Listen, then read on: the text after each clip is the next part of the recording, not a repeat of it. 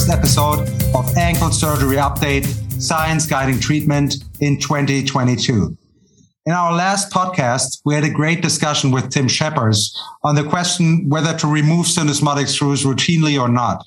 We will stay with the topic of ankle fractures. Today, we have the honor to have Professor Stefan Rammelt and Dr. Pauline Neumann with us. They just recently published an astonishing study entitled Ankle Fractures Involving the Posterior Malleolus, Patient Characteristics and 7-Year Results in 100 Cases in the Archives of Orthopedic and Trauma Surgery. Professor Stefan Rammelt is the head of the Center of Foot and Ankle Surgery at the University Center of Orthopedics, Trauma and Plastic Surgery at the University Hospital of Dresden, a visiting professor at the University of Utah, as well as the Karls University in Prague. He's an internationally renowned and rewarded surgeon and researcher. He has published more than 200 peer-reviewed articles and, amongst others, is the section editor for Foot and Ankle at the Journal of Orthopedic Trauma, the vice president of the German Association for Foot and Ankle, as well as a member of the AO Foot and Ankle Expert Group. Pauline is one of his residents and the first author of the paper. Pauline, would you be so kind and give us a brief introduction and summary of your paper? The aim of our study was to assess the medium to long-term clinical and functional outcome of ankle fractures with a PM fragment in a larger patient population. In a retrospective chart review, we identified all patients treated surgically at our institution between 2003 and 2015 for ankle fractures involving the posterior malleolus. 100 patients were evaluated clinically and radiographically at an average follow-up of 7 years. The mean age of the patient at time of fracture was 60 years, and 2/3 of the patients were women. 4 questionnaires were used to assess the treatment outcome: the American Orthopedic Foot and Ankle Society Ankle Hindfoot Scale, the Foot Function Index, the Ohlert-Moleander Ankle Score, and the Short Form Health 36. We achieved good overall results in all scores, which is in line with the results of other studies over the last 10 years. Posterior malleolar fractures were classified according to Bartonicek and Rammelt. In general, Bartonicek-Rammelt type 1 fractures were treated non-operatively. Type 2 and 3 fractures, if displayed and or impacted, were treated with an open reduction and direct posterior to anterior screw and plate fixation. Type 4 PM fractures, these are large triangular fragments, were treated with indirect anterior to posterior screw fixation if a transfibular visual control of reduction was possible. Otherwise, direct fixation via a posterolateral approach was performed. With this treatment regimen, good overall results could be achieved throughout all fracture patterns. Patients with Bartonicek-Rammelt type 3 and 4 fracture displayed a significant female preponderance. The size of the PM fragment had no prognostic value. Patients with an open fracture had a significantly lower foot function index compared to those with closed fractures. These were 46 versus 15%. There was a trend to lower outcome scores with anterior or posterior shift of the distal fibula of 1 millimeter within the tibial incisura. Patients who underwent primary internal fixation had significantly superior results with a mental health component summary score of the SF 36 than patients who underwent staged internal fixation. There is a statistically significant correlation between no fixation of the posterior malleolus fragment and the insertion of a syndesmotic positioning screw. In conclusion, we can say, with an individualized treatment protocol tailored to the CT-based assessment of PM fractures, favorable, medium, and long-term results can be expected. With anterior reduction and stable internal fixation, the mere presence of a PM fragment does not lead to a poor outcome in ankle fractures. The size of the PM fragment alone is not of prognostic relevance.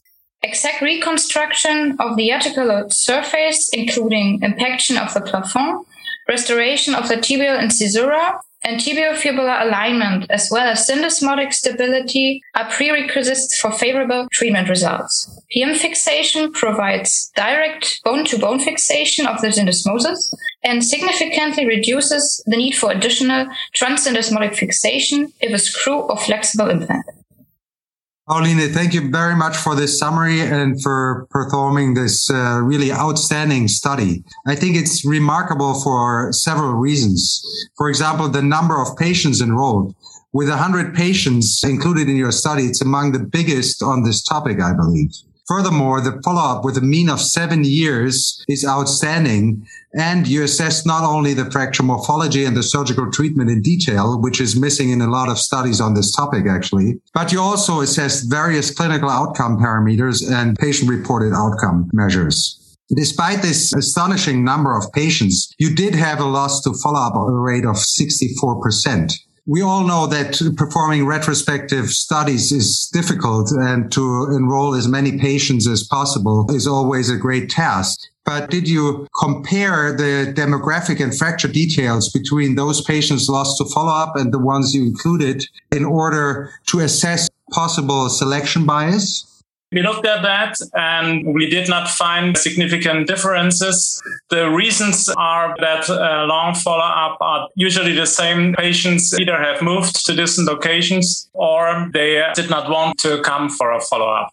But we looked at the data, and Paulina is also now looking at the complications for all the patients. So she screened 300 patients for possible complications. So we have data of about 300 patients, and the 100 patients that really appeared in person are viable and a good sample. Stefan, you're lucky to have Paulina to do all the workup for you. Yeah.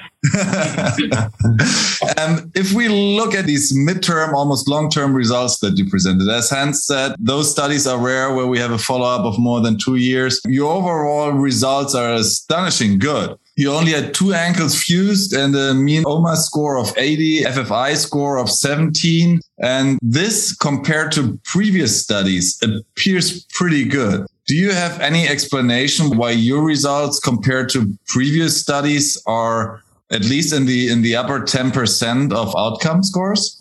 I think this is true if you look at more historic studies. And these are the studies like Jaskulka and others, which are frequently cited, that trimalleolar fractures have worse outcomes than bimalleolar or monomalleolar fractures. But these fractures were treated 25 years ago. And in these times, we all know there was the old 1/3, 1/4 dogma. Most of the fractures were treated indirectly from the front. And prior to Haraguchi's study, nobody did a CT scan to really look at how the posterior malleolus looks like. So I think if you look at more recent studies, our results compare favorably, but are not outstanding. So, Stefan, you just mentioned the Haraguchi classification, but you, together with Jan Bauternicek, previously introduced your own classification system for fractures of the posterior malleolus. When I get you right, you're saying that your classification guides the treatment and furthermore is of prognostic value. Could you maybe elaborate a little more on this and tell our listeners the most important aspects and implications of your classification system? Yeah, there are 2 aspects that are probably different from Haraguchi's, which is really a good one, an important first step towards the understanding of these fractures. Haraguchi, however, looked only at the axial CT scan, while we looked at the 3-dimensional outline of the fractures. So we started with the most simple one as type 1, and the biggest one is type 4. And so, in fact, it can guide treatment, which is, I think, the most important for present-day surgeons. And as Pauline already mentioned, we treat almost all of the type 1 fractures non-operatively because they don't involve the incisura. That's the main feature of that fractures. They can be very broad, but they're all shell-like. There are avulsions of the posterior cortex and, of course, of the posterior syndesmosis, and they do not involve the incisura. So incisural involvement is one of the key features of that classification. Type 2 is a small triangular fragment. Type 3 has that medial extension, which is important for reduction and probably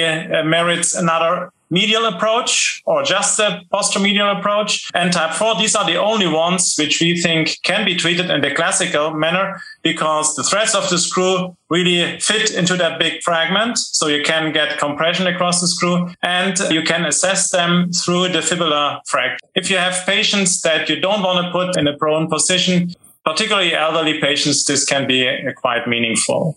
And also, in the meantime, there are several studies out on intercalary fragments, and it has been shown that particularly type 2 and type 3 fractures have those intercalary fragments, sometimes die punch fragments, which are, of course, important to look at and important to address, and which can also be associated with an inferior prognosis, as one or two of these studies also found out. So it may be a bit of prognostic value, but most importantly, it should guide treatment.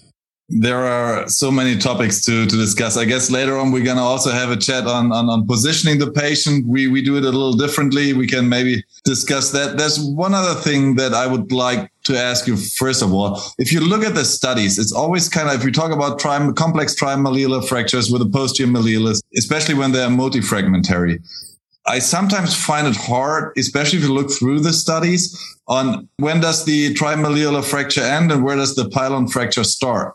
Do you have any rule of thumb that you use in your study to kind of, because you said one of your exclusion criteria were those pilon fractures. How did you differentiate these two entities? So this is basically a matter of convention, as there's no general agreement. So our proposal together with Jan Bartonicek was if more than half of the incisura is involved, or if the median malleolus is fractured as a whole. These are the typical fracture patterns, if you look at the pilon map, that would make for a pilon fracture. But many authors consider those posterior malleolar fractures, which have a die punch fragment or intercalary fragment, as posterior pilon, so as a semi-pilon. For the same reason, you might consider anterior fractures that involve the articular surface, like an anterior pilon or a medial pilon in the supination abduction fractures, where there's medial impaction. So impaction might be one criteria to speak about posterior pilon. I find this a little bit distracting. And so I would say posterior malleolus if it's less than half, a pilon if it's more than half of the incisura. But that's my proposal and Jan's proposal. There are many different views. And if you hear the term posterior pilon, then probably people mean either the medial extension, so the type 3, or the die punch fragment in the middle. Stefan, we are getting more and more the idea that these ankle fractures are much more complex than we believed 10 years ago, maybe. When I started my residency, the ankle fractures were beginner's fractures. So looking at every aspect, we are getting more and more the idea that these are complex fractures and we need to put a lot of thought into diagnosis and treatment, classification and all that. So in your study, I think, Paulina, you also mentioned it in your summary, you observed superior results for the SF-36 for patients who were treated primarily by internal fixation compared to patients who first received an external fixator. So what does that mean at your institution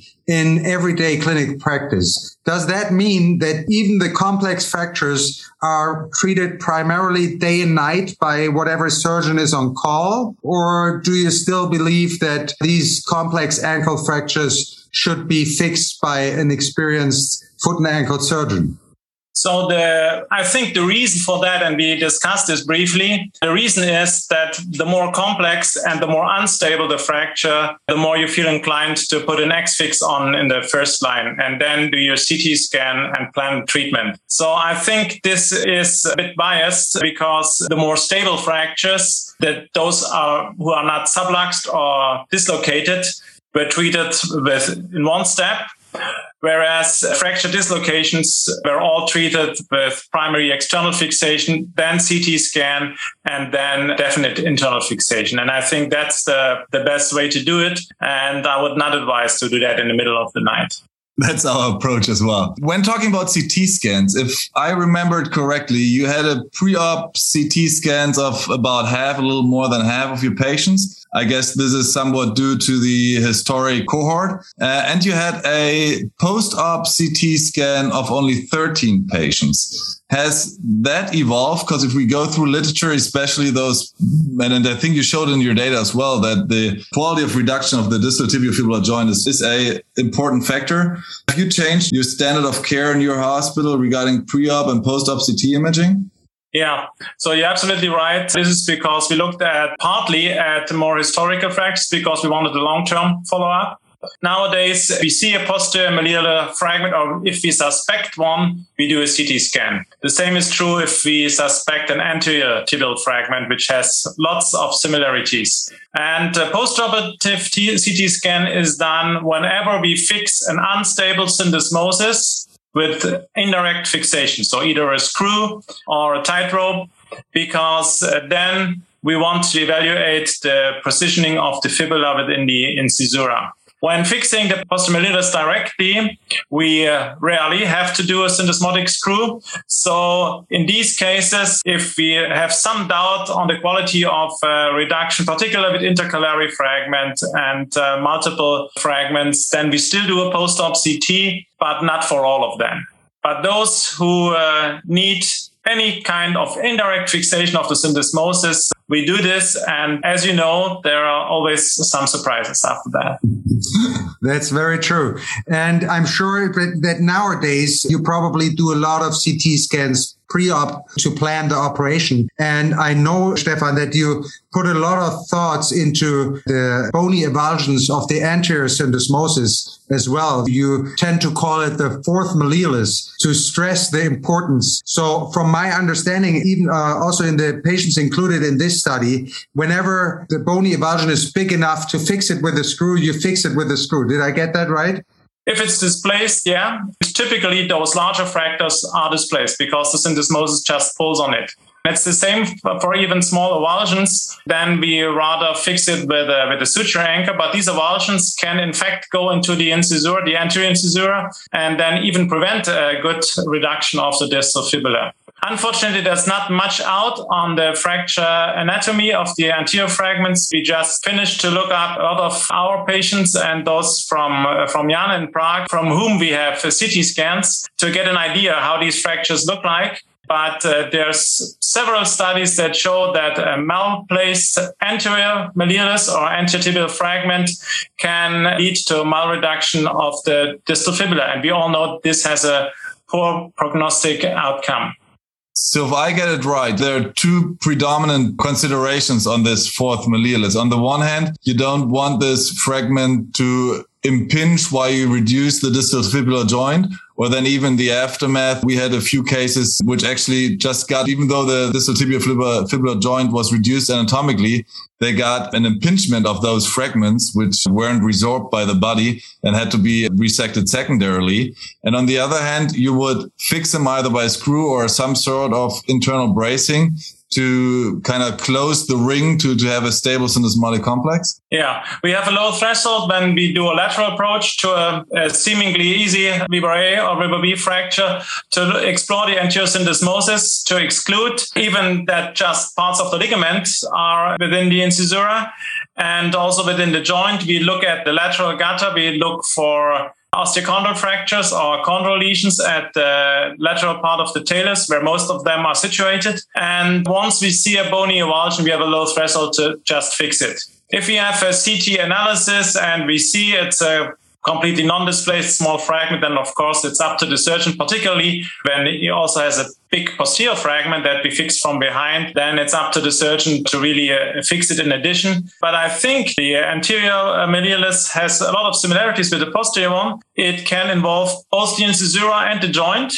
And if any of them is displaced, that's bad. And it can even have an impaction. That's not so frequent, but it happens. And to our experience, it's between 10 and 15% of patients, and they can really have bad outcomes. So the goals are always the same: to restore the joint congruity and to restore the shape of the incisura so that the fibula knows where to go. And then third, to produce a stable syndesmosis. And the more we fix those anterior and posterior fragments, the less we need syndesmotic screws. And I think you found the same in your study a couple of years ago.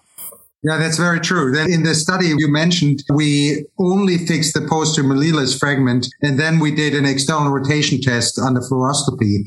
And we observed that we needed significantly less syndesmotic screws or dynamic fixations. But nowadays we are tending more and more to look at, as you do, to look at the anterior aspect as well. In the cases where we have a posterior malleolus fracture, almost in all the cases we see either a bony or a ligamentous injury of the anterior aspect of the syndesmosis too. And then we now tend to brace or to fix the anterior syndesmosis as well, as Sebastian said, to close the ring of the syndesmosis. But Stefan, you mentioned previously that when I understood you right, you are placing the patient in prone position whenever you fix the posterior malleolus fragment.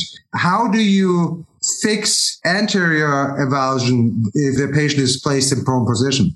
In the same way, I would do it from supine position. We add a small anterolateral approach directly over the avulsed fragment. It may be the anterior tibia or it may be the anterior fibula. And this can be done with the patient's prone with a pad underneath the distal tibia.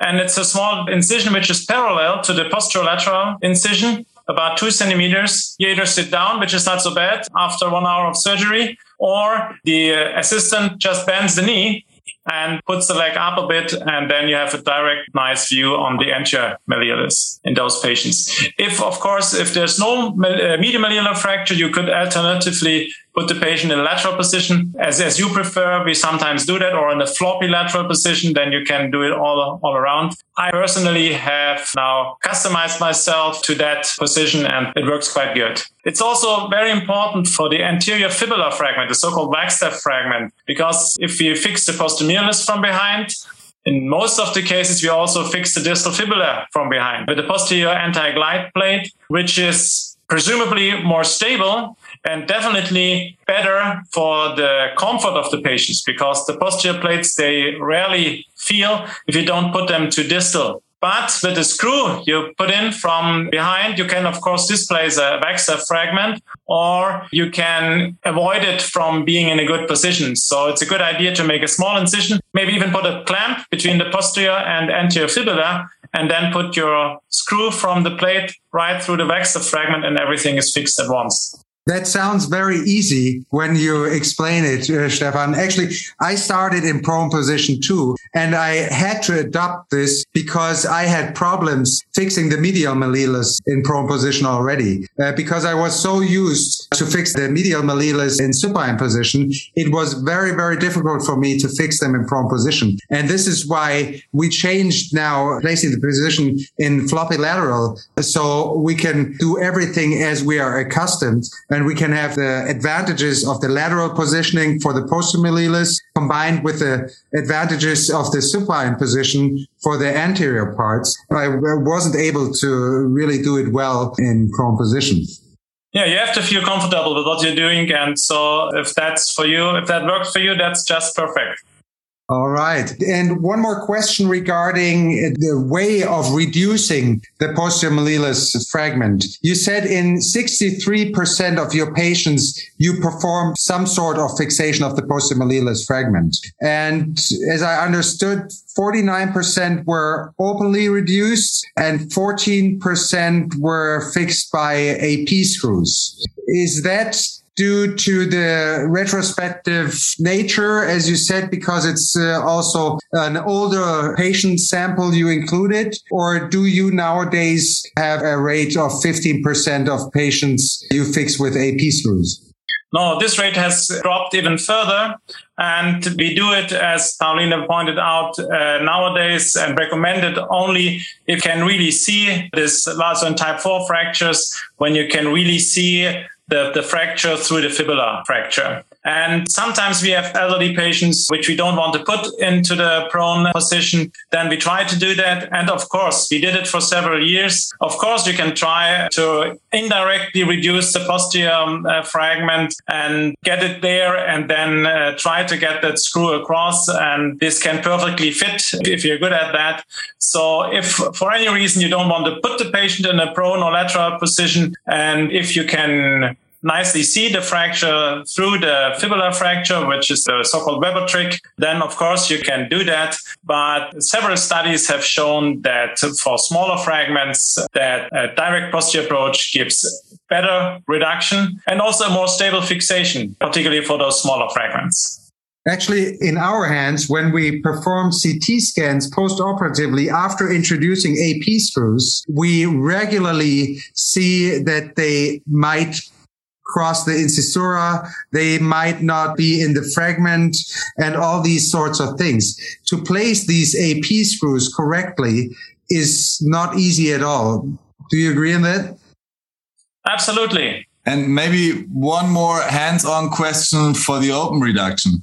When you have those smaller multifragmentary interposing fragments, what do you do with them? Do you try to put them back in place if we say it's 5 by 5 millimeters, or would you rather resect it and go for the gap and hope that the body's going to fill up the gap, as we know it from other fracture locations where we know that a gap is a lot better than a step off? Absolutely. So 5 by 5 is a good measure to try and fix them. And if they're too small for a screw, which I would say is a 5 by 5 fragment, then we either put a lost K-wire in or a resorbable pin to get it there. So we fold the posterior fragment, the posterolateral fragment away, hinge it on the syndesmosis.